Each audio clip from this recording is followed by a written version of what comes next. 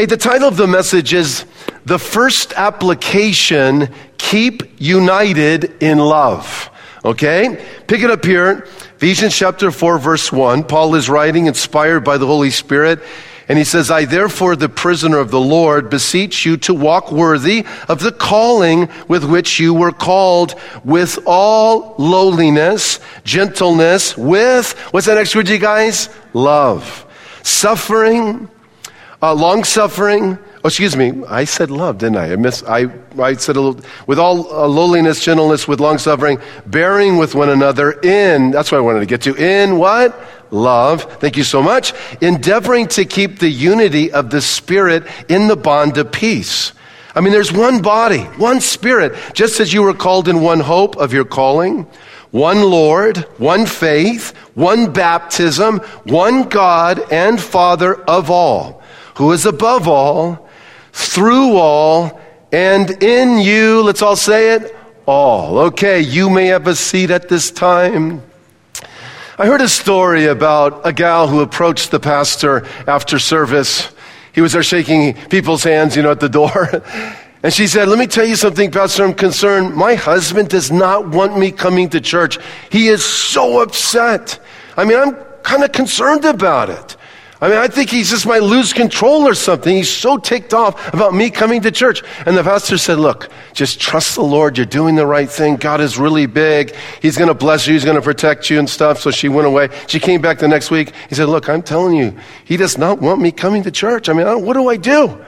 I'm a little afraid even and stuff. I've never seen him like this. The pastor said, look, God is really big. And he's able to protect you. And you're doing the right thing. Just like, do your best, commit the rest. And she went away. A couple weeks later, she came back and said, look, he's changed his tune. He's so ticked off. I'm coming to this church. He told me to tell you he's going to come kill you. And the pastor said, I think this would be a good time you consider that church down the street. I just think it would be better maybe if you find some other place to fellowship. It seems like it's maybe easier to encourage other people to live out the Christian faith than it is to apply to our own life. You ever felt that way? And the question becomes, what does faith actually look like in our life? What is the lifestyle of living out the will of God? That's actually the question really at this particular time in Ephesians chapter 4. Look at verse 1 there. Find the word therefore. Okay, let me tell you, it marks a transition in the book of Ephesians to identify the right applications for life. And in fact, we're making a big monster transition here at this time. And chapters 4, 5, and 6 are going to address what it looks like to live out the will of God, what it looks like to live by faith. Now, some of you may remember way back when we first started studying Ephesians, our first point was this. The big picture of Ephesians, the big picture, tells us that in principle, the foundation of the right application for life, like how to do the right thing, what it looks like, what the will of God, all begins with right belief. Do you remember that? In fact, we titled the message, It Starts with Doctrine. Look, you never want to believe someone who says, it doesn't matter what you believe. Oh, it really matters what you believe, because what you believe informs your thinking, your outlook, your attitude, your values, your priorities. And if someone were to say, hey, it doesn't matter what you believe, it's a contradiction in and of itself, because really what they're trying to promote is a belief, and the belief is, it doesn't matter what you believe. No, it does really matter what you believe. In fact, Jesus said in John 17:3, this is the way to have eternal life. To know you, the only true God, and Jesus Christ in whom you sent to earth. John 17:3. So it could be said, okay, just hear this, that Ephesians 1, 2, 3, which we've already studied, chapters 1, 2, 3, explain in great detail who God is and his plan in Christ. So therefore, that word there, therefore, is a kind of drum roll, if you will. It's like drum roll, please, to, okay, It's like 1, 2, and 3 identify who God is, his plan in Christ. It's phenomenal. He's going to create everything new in himself. Everything is moving towards the Lord Jesus. He is the king. Okay, got it. Drum roll, please. What does that look like, therefore, in my life? Okay, again, chapter 4, major transition in the book. How many of you guys are tracking so far with that idea? Okay, awesome. So watch this. If Paul says, okay, you guys, I've explained like who God is and who Jesus is and what the plan of God is in Christ. Now what I want to do is begin to address what it looks like in application. What is he going to say? It's like, okay, awesome. What does it look like in application? What does it look like in lifestyle? Does it mean this? Does it mean that I cross the Atlantic as a missionary? Does it mean I run for Congress? Does it mean I try to be the President of the United States? None of that. I mean, nothing wrong with those things, but that's not what he says at this time. Look at verse 2, and I'm going to quote from the New Living Translation, and we have it up on the screen. Here's what he says. Look, you want to know what Christianity looks like in practice, and what it should look like? Always be humble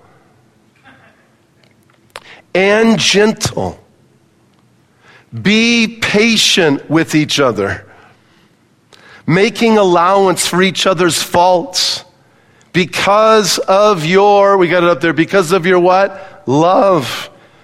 Watch this. Make every effort to keep yourselves united in the Spirit, binding yourselves together with, can someone tell me? Peace. Well, what's the first application for 1, 2, 3? Here's what it is. It's keep united. Keep united in love. It's actually to love fellow Christians. And here's the big idea, and it's in your notes and stuff, and you can take this to your home groups, but the relationship that Christians have with their fellow Christians, and this is what Paul really is teaching, is incredibly important. And it's unique because it is a part of a divine strategy for personal growth, the growth of other Christians, and an impact and influence for Christ in a generation where eternity is at stake. And so like, hey, look, the church is super, super important. I mean, it is a body. It's a group. It is a reality that Jesus is created in himself. And he said that the gates of hell will not prevail against. I mean, he is creating this whole new identity in himself. The church is super important. And therefore, relationships with fellow believers are super important. And so we need to learn to love each other. We need to learn to bless. We need to learn to receive. It's all a part of a big picture of us having the Lord work ultimately in and through us to impact a generation because eternity is at stake. And it's because of that, please hear me, that we need to learn to love. And the question becomes like, what does that look like? Here's where we're headed. We will identify 4 reasons why we actually need to love each other. Why that's so important. And then we're going to identify 4 demonstrations of what love looks like, okay? So why do we need to love each other? Here's point number 1 if you want to fill in your notes, because conflict is inevitable. Conflict is inevitable, and it is a potential disease carrier unless we fight it with love. When I say disease carrier, here's what I mean. If there's conflict between you and another person, okay, generally there's frustration. It can lead to resentment. It then can lead to bitterness. It can lead to even worse things than that. Okay, so conflict, if it's not responded to correctly, and here's the reality, okay, conflict is inevitable. I mean, it's been said there's 2 absolutes in life, like death and taxes, you know. We ought to put another one there. Conflict is inevitable, guaranteed. There's so many moving parts in life. We're bound to bump into each other. How many of you believe that out of curiosity? It's so true.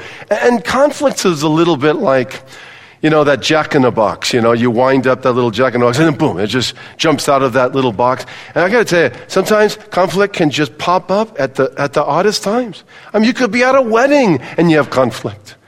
I mean, you could be driving in the car and have conflict, and the kids are flipping out. You could have conflict with your best friend. You could have conflict at work. Conflict happens. Conflict is inevitable. Here's the thing about it. Please hear me.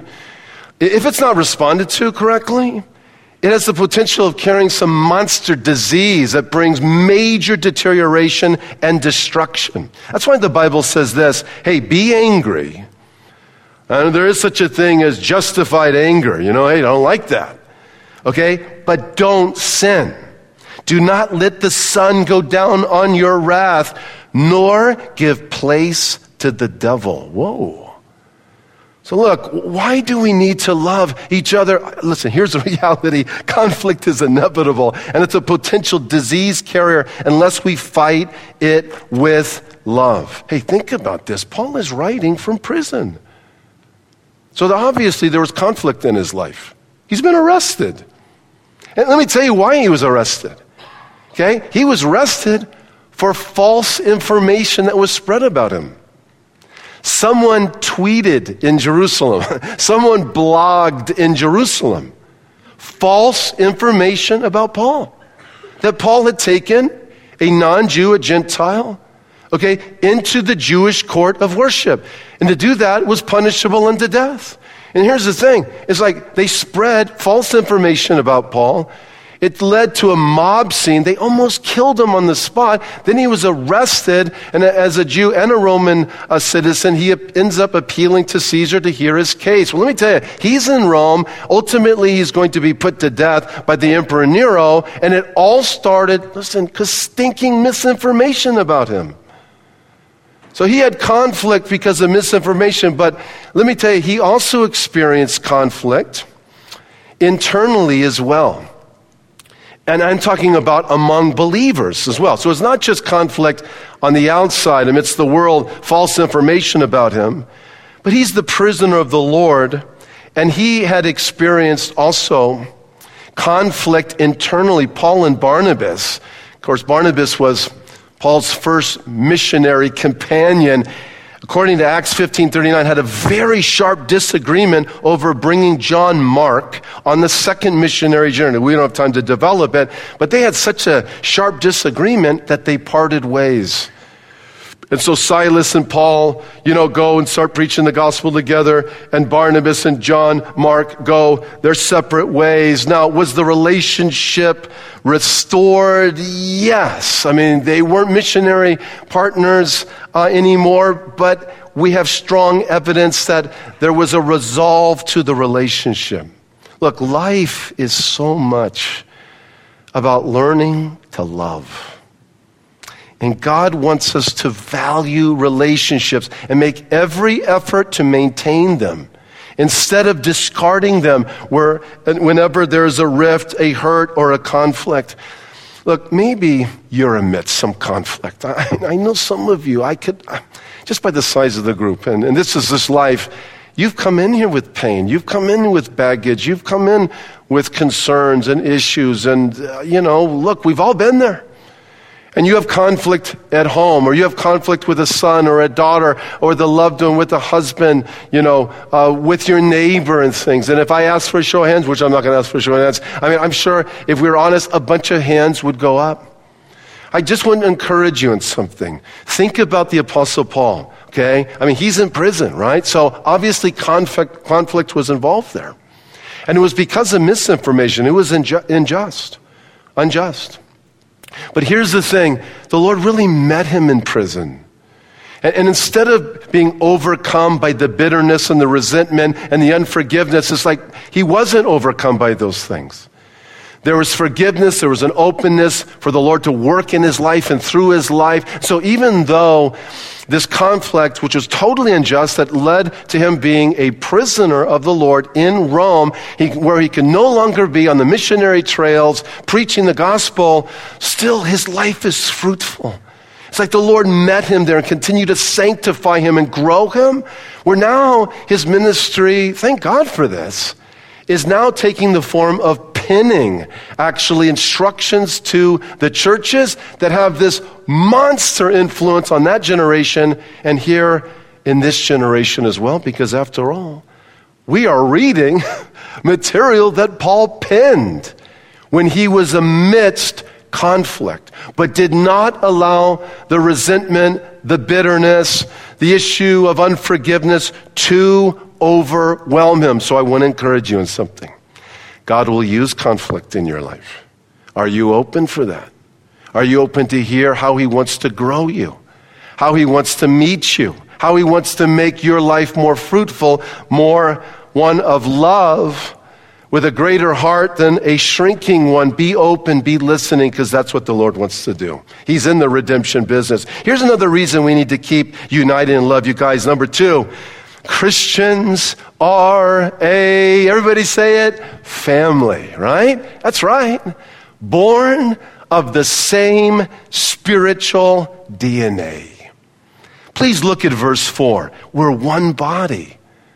I mean, this is a metaphor used to help identify the nature of the church. A body is a unique, complex organism with many members, all of which are super important. We're all connected. Hey, if you ask the question, hey, what Christian is more important than other Christians in the church family? There is no such thing.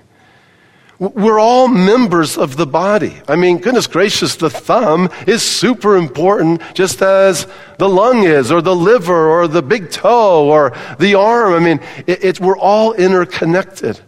And a body needs to work in harmony with itself to be productive and influential and healthy. So here's a metaphor. Look, we're one body. And it's made up of Jew and Gentile and Arabs and Hispanics and Asians and things. You are the body of Christ, 1 Corinthians 12:27, and members individually. Hey, look at verse 4. One Spirit. Well, that speaks of the divine DNA. It's an incorruptible seed, the Word of God that we've been born of. Jesus said you must be born of the Spirit to not only see but enter the kingdom of heaven. Guys, hey, we got the same DNA in us. Divine nature, born of the Holy Spirit. People around you are your brothers and sisters in Christ. Look at verse 4. Called to one glorious hope in the future. In other words, we're all headed in the same direction to the same end. Please look at verse 5. There is one Lord. Who is it? Jesus. One faith, one baptism, one God, who's triune in nature, and Father of all, who is over all, in all, and living through all. Hey, can I hear an amen to that? Have you ever experienced this before? You meet a believer, you've never met them before. I don't know, maybe in another state, maybe in another country, and there's that sense of just affection. Since it's like I don't really know you, but I know you. I mean, think about our own families. There's that natural affection that one has towards siblings that just is really deep. I mean, there could be a lot of arguments and fighting. I mean, goodness gracious, I was always fighting with my older brother. But push comes to shove, it's like, hey, there's major natural affection. We're going to protect each other. We're going to love each other. I want to thank you so much because, as I mentioned last week, a couple weeks ago, my 56-year-old sister passed away, we believe, in her sleep. And, and I know this is so weird, but I just keep thinking, oh, my poor sister, I just want so much. I would love to have been there to be there for her. And things. Anyways, that natural affection is so strong. You guys, I remember a time. I have an older brother. He's a pastor in Missouri. I mean, Missouri. No, just kidding. Missouri. And there was a neighbor guy, and I don't know if he's a junior in high school, and I kind of had a big mouth. And I ended up provoking him outside our home. And this guy was quite bigger than me and stuff, but he wanted to fight me. And my brother ran out of the home. I was so glad he did. It was so awesome. And just took this guy on, man, and was swinging and hitting. And, I've told this story before. I had a football in my hand. I shouldn't glory in this. Anyways, forget it, sorry. Okay, I got to tell you, I threw it, I hit him right in the head, this guy. It was an awesome shot. Anyways, my brother was just, sticking up for his little brother. There's just something so powerful about, natural affection biologically. Wouldn't you agree to that? And then look, you guys, we have to understand something. There's going to be conflict in life. We need to love each other. We need to love each other also because we are family. And we have the same spiritual DNA. Here's another reason we need to keep united in love. Number 3, we are all still, what's the next word? Flawed. And still under construction. My good friend Greg Laurie was asked by Larry King in an interview whether he agreed that Christianity is just a crutch. It's a cane to just help those who have some inherent limitations or pains that, they're just unable to walk correctly in life and stuff. So Christianity is a crutch for those who need some extra help. Greg answered, Christianity is not just a crutch, it's a hospital. There's no doubt about it. Look, if we don't make the distinction this is very important, between discipleship and salvation, it causes a lot of problems. Salvation is a gift. It's the miracle of the moment. In other words, it is received by faith. It is a gift God gives, purchased by Jesus on the cross. The Bible says we are rescued. We have this right standing with God. By grace, we receive it by faith. It's done. Once you receive Christ as your Lord and Savior, it's like you are positionally secure. You have His love. You have your ticket to heaven. You are secure. You are secure. You are secure. That's the miracle of the moment. Salvation is the miracle of the moment. Then it begins a process of growth. That's called discipleship, and that's a process of a lifetime. Okay? So on one hand, when we receive Christ, it's like we receive His love and His forgiveness, and positionally we are secure as secure can be. On the other hand, it begins this process of growth. Now, I don't want to lose anyone here, but please hear me very carefully. Okay, we were sinners before we came to Christ. And the reality is, even after coming to Christ, we are still sinners. We are sinners, yet we are saints, the Bible says, which means we've been set apart, we've been made holy, positionally right with God forever, secure before Him, we have His love, but, please hear me, we're still a sinner. I had no idea, I've said this billions of times, the degree of which I was a sinner when I came to faith in the Lord Jesus Christ at the age of 16. I am so grateful that Jesus Christ came to save sinners, because I have a greater understanding of the depth of the need for God's unconditional love and favor and regeneration in my life now that I'm 51 years of age than when I came to faith at the age of 16. The Apostle Paul penned that he had not reached full maturity. The messages to the 7 churches in Revelation will tell you that Christians are still under construction. And if that doesn't convince you, read 1st and 2nd Corinthians. Read any of the letters written to the churches. If we don't recognize that in ourselves, that we are still sinners under construction, we learn to hide, which makes matters worse, because you can't change what you don't face. And if we don't recognize this in the church family, we'll undermine our fellow Christians' need for continued healing and growth, and that we play an important part in that process of forgiveness, of patience, of love, of encouragement. Can I hear a big amen to that? So it's like really, really important that we understand, look, we're still flawed. We're all still under construction, and therefore love is absolutely necessary. Here's another reason we need to keep united in love. Number 4, we are the hands and feet of Christ, which is meant to impact a generation for His glory, for which eternity is at stake.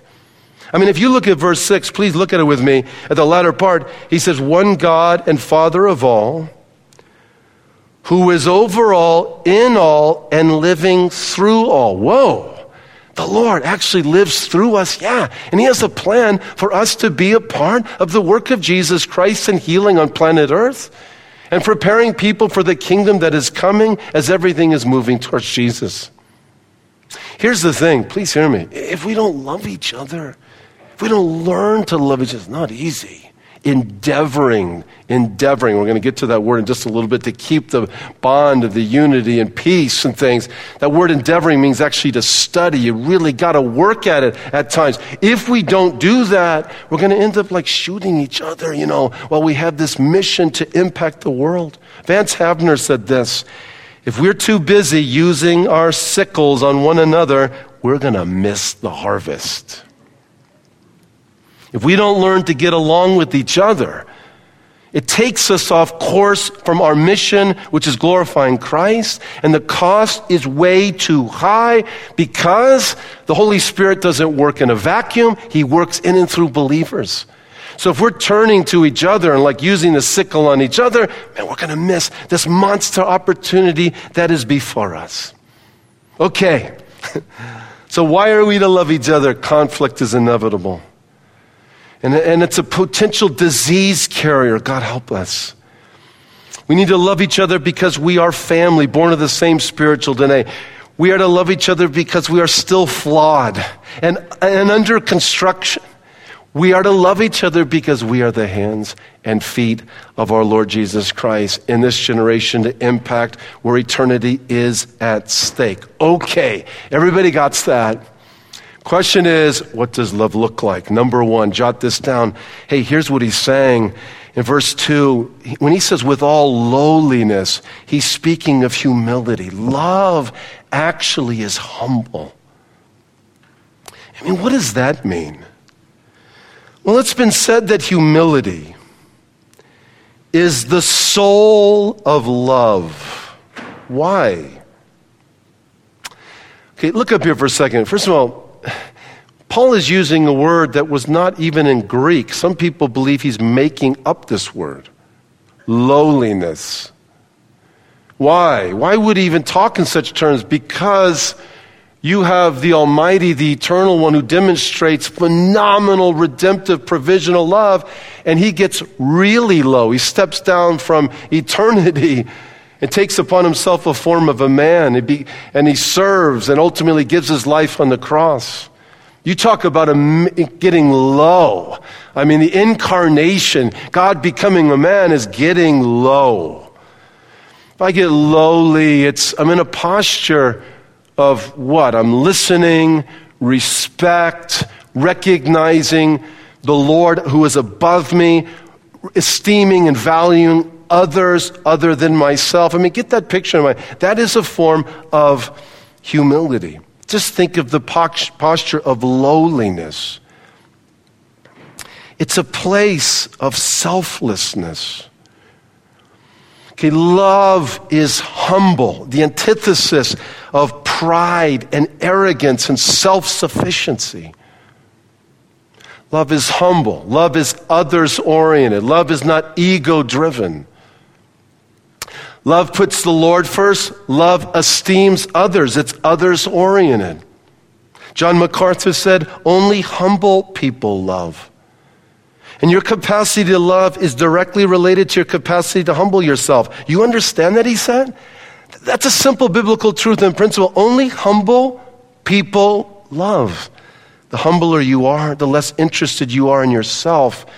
The greater your capacity to invest in someone else, they are related to one another proportionally. The lower you go in self-concern, the higher you go in concern for others. The more you sacrifice for you, the greater you will sacrifice for others. Love is humble. Love is selfless. Love is teachable. It's like I'm willing to listen. I'm willing to learn. It's others-oriented. Hey, listen, one of the best ways to bust the blues, like if you're not feeling well, maybe even feeling a bit depressed, one of the best things to do is find someone to love. One of the best things to do is just kind of get out of the downward spiral of, a pity party, or just over concerned about yourself and circumstances is to say, okay, I'm going to get my eyes off myself, just like the Lord did actually. Got his eyes on the world, did something about it, and became very, very lowly and gave himself away. That's what love looks like. And number 2, love demonstrates gentleness and patience. It's long-suffering. Man, we could talk about this really for so long. I just want to give one big monster picture of what this looks like, okay? Because I know you'll remember this. Just look up here for a second, okay? Here's what love looks like. Love has these really big monster ears. So just try to imagine it on my head. I know my head's really big as it is, but just imagine that, just like big, huge ears. Love listens. Love has a small mouth, really inordinate big ears. Okay? See, you're going to remember this point. I know you are. Really, just be big-eared, man. I mean, just big monster, just like they drop down to the floor. Big ears, right? Paul advised this. He said, look out for another's interest, not just for your own. And the phrase to look out for is the Greek word scopus, from which we form our words telescope and microscope. So it means to pay close attention. Focus on that person's feelings first. And maybe not even so much the facts, but their feelings. What's going on emotionally. Begin with sympathy, not solutions. You want to focus on reconciliation rather than resolution. It's like, okay. I mean, the Bible says for a husband to dwell with his wife according to understanding. That's very important, right? So I'm going to need to listen. I need to know. I mean, she's communicating what she is feeling, and she's communicating, her soul, and it's very important. I listen. That's very critical. Rather than to quickly, try to resolve all the issues, I am focused on just harmony, reconciliation here. That involves understanding. That involves big ears. Let me tell you something. When people are hurt, okay, I mean, we've all been hurt before, right? Our emotions are really raw. And they can be all over the place. And listen, a lot of times our emotion, our ideas and what we're saying is just irrational. They're not clear. Feelings are not always true or logical. If someone is spinning out, because of pain and things, and spinning out in resentment, and makes them act and think in foolish ways. David admitted, when my thoughts were bitter and my feelings were hurt, I was as stupid as an animal, right? So he's just saying I was acting beastly, if you will. Why is it so important to have 2 really big ears? Because we're talking about love demonstrates gentleness and patience. Because it's not only healing to the one who is communicating their pain, but listening and demonstrating patience is love. And ultimately, as we all have heard before, people don't care how much you know until they know how much you care. And I've said this thousands of times. It's just because it's what the Bible teaches. Love, in 1 Corinthians 13, love is patient. So in interpersonal relationships, when there's adversity or friction, love is patience. Retreats in the adversity, advances in kindness. It's between the retreat and the advance. It's one of the greatest learning curves in our life. Here's the thing, watch this. Conflict is inevitable, right? You agree with that? Absolutely. It's life. We're going to bump into each other. We're not like these watches that are just syncopated perfectly and stuff. I mean, we're going to bump into each other, guarantee there's going to be conflict. So there needs to be love. There's a lot at stake within the church. We have a mission that God has called us to. Okay, if I don't learn gentleness, which is a fruit of the Spirit, it's a fruit of abiding in Christ, it creates this downward spiral that just ends up just creating horrible habits that take relationships nowhere except down. Like, let me try to illustrate it really quickly. I was on the phone with an airline, and as I've said before, the day after resurrection on a Sunday. We're celebrating resurrection. I'm headed to Jerusalem to speak at a Bible college, and I was kind of working on some stuff with regard to my airfare. And so I called this airlines, and they said, okay, the wait time is 19 minutes. Okay, so, and actually I said, okay, so I put it on my little speaker phone, and I was working on this message. That's why I'm putting this illustration right here. In fact, I was working about right at this point in the message. And so I'm just listening, waiting for them to pick up and things, and I'm kind of in a whole other world and just getting a lot of things done. And so I looked at my watch, and it was like 12 minutes. Now imagine if I just hung up at 12 minutes. I mean, that would have been a waste of time, right?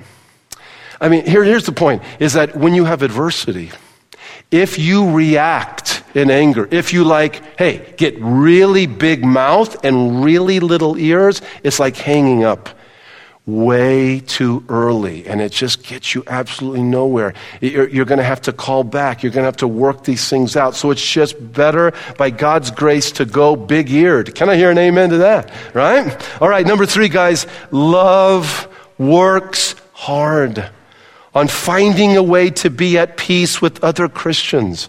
Because in verse 3, when it says endeavoring to keep the unity of the Spirit of the bond of peace, the Greek word there translated endeavoring literally means like studying. And the idea is we need to study on how to get along with people who are difficult, who are maybe defeated, maybe even ones we don't like. Now, who said that was easy? It takes work to do that. And I think we're going to get to our last point in just a little bit, which is ultimately we need to major on the majors, not the minors. Don't sweat the small stuff. That's critical, actually, to studying and endeavoring to keep the peace between brothers and sisters in Christ. But this is not easy. You know, Jesus said, however, that he would bless in a really, really big way those who are peacemakers. God blesses those who work for peace, he said, for they will be called the children of, can someone tell me? God. Blessed are the peacemakers, for they shall be called the children of God. Jesus didn't say, blessed are the peace lovers, because everyone loves peace. Neither did he say, blessed are the peaceable, who are never disturbed by anything. But Jesus said, blessed are those who work for peace, those who actively seek to resolve conflict. Those are the blessed ones. I love one of our core values. It reads, the church is the most diverse family on planet Earth. There will be differences among Christians, but we are not to tear each other apart. We must commit to unity in diversity. We must be responsible local Christians and global Christians who, I believe, need to embody the adage, in the essentials, unity, in the non-essentials, liberty, but in all things, can someone tell me? Love, love, love. Number 4, guys, jot this down. Look here. This is what love looks like. It majors on the majors. Love majors on the majors, not the minors. It's like you don't want to sweat the small stuff. Here's the thing. Please hear me. I think this is one of the biggest challenges facing the church today. I think there's other challenges, but this is one of the biggest ones. Please hear me, every mom, every dad, every future mom, every future dad out there, every grandparent out there. This is critical for our lives to impact the next generation. I'm telling you, your grandkids are watching you. Your children are watching you. Okay? The world is watching the church. If we don't get this right, we're going to blow it. Which is, we need to differentiate between what are the real majors that we focus on, that we die on, if you will, versus the minors, which are the non-essentials. You guys kind of get that idea just in general? Okay, well, let's talk about this real quick. Well, there are major Bible teachings. There are chief core doctrines. Okay, it's a term we don't really use so much, but it's a biblical term. It simply means teaching. And teaching is very important. Jesus said, if you continue in my word, you'll be my disciples. You'll know the truth shall set you free. Please hear me. There are certain teachings that are absolutely essential to uphold, to preach, to make known, to lay hold of, that define what a Christian is and what a Christian community is. In fact, these core teachings, the Mormons don't hold them, the Jehovah's Witnesses don't hold them, the Islamics don't hold them. These core teachings is what defines a right relationship with the Father in Christ and what define actually a genuine Christian community. Then there are other, and I'll name them just a little bit, then there are other teachings that are important, but they're not the essential teachings. They're more in the non-essential category. If someone has a different view than I do on how to baptize someone, like some people will baptize someone 3 times in the name of Father, Son, Holy Spirit, and or just once, or they may say, I baptize in the name of Jesus. Another may baptize in the name of the Father, Son, Holy Spirit. Pastor Chuck, my pastor, taught me to just cover all the bases, actually. So it's like, Father, Son, Holy Spirit in the name of Jesus. So you don't have someone like freaking out doctrinally as you're lowering them in the water. Just cover all the bases, Okay, but that's non-essential stuff. That's like not essential to whether or not you're going to go to heaven, whether or not you have right relationship with the Father in Christ. Are you guys tracking with me on this? Watch. Here's another non-essential. It's not a major doctrine, and that is teachings on the return of Christ. Some believe Jesus is coming for his church before the tribulation. Some people mid-tribulation. Other people at the end of the tribulation. That is not an essential teaching. Some people feel that, drinking wine is just totally not right. It's really an issue of conscience. We're not to get drunk. We know that. That's clear. Others, like drinking wine is no big deal. I'm not going to get buzzed as a result of it. That's not an essential teaching that determines right standing before Almighty God. How many of you are tracking with me on these ideas? Yeah, thanks so much, right? So it's very, very important to identify majors versus the minors. And if you think of Bible teaching just real quick as tiers, like think of a pyramid, you have foundational teachings, then, as I see it personally, I see at least 4 tiers. The first one is the most important: deity of Christ, salvation by grace, resurrection of Christ, judgment, sin, monotheism, the authority of Scripture. These are essential teachings. When it comes to discipleship issues, prayer, it's important, but it's not going to determine your eternal salvation. When it comes to issues on election or spiritual gifts, important, but not going to determine your eternal salvation. When it comes to wine or cultural issues and so forth and so on, important issues, but they're not major issues. Look, let's think of it even a different way. Please hear me. The Bible says, exercise yourself to godliness. Carries the idea of sweat out some good godly disciplines that are going to facilitate your growth. Like give me some sanctified sweat, Okay, well, what would that be? I mean, they're sweating the big stuff, and then they're sweating the small stuff. And in the church, you don't want to sweat the small stuff. Don't sweat political differences. Don't sweat personality differences. Don't sweat cultural differences, clothing, food, customs. Don't sweat non-essential doctrinal differences, mid-trib, speaking in tongues, differing interpretations of election, end times. Hey, don't sweat procedural issues in the local church. I had a friend, I love him, he's my brother, hopefully he's here, okay? But, I don't think he is anymore. He got so upset when we had communion one time on a Sunday morning, had a table up here. And, we just sang a bunch of songs, we were worshiping and had people come at their own leisure, and that upset him so much, because he felt it was out of order and things, and it's like, okay, well, look, I got the point, and, I don't want to frustrate people procedurally, but listen, that is not an issue that you would break fellowship with other believers. And he said, it's enough for me to break fellowship. I'm thinking, geez, Luis. No. Wait a second. We better pick our shots here. Don't pick that one. It's like, well, the music, well, it's just, okay, it's the volume and stuff. Okay, I got it. We all have our likes and dislikes. All right, everybody tracking with me? But you just don't major on the minors. Don't sweat the small stuff. Otherwise, we're going to go all insane and like implode and miss an opportunity that God has for us in our generation. Hey, sweat the good fight that Jesus is true.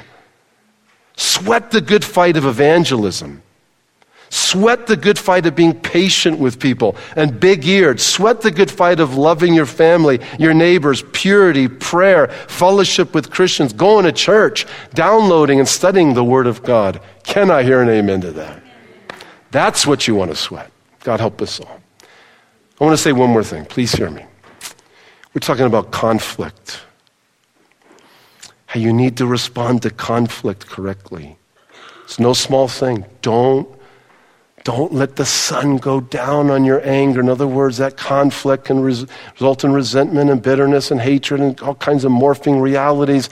Deal with it, deal with it, deal with it. Let me share something with you from the total bottom of my heart. Okay, the Bible says that the chief core problem with our world and with us is a conflict we have with Him. The Bible says we are not in harmony. We are not in step with the true and living God. The wages of sin is death, the Bible says. And this conflict, seriously, this conflict with perfect love and justice and purity and holiness is the core problem in our world today. I mean, Netanyahu was in our Congress, right? I mean, giving one of the greatest speeches of our time. Why? Because there's conflict.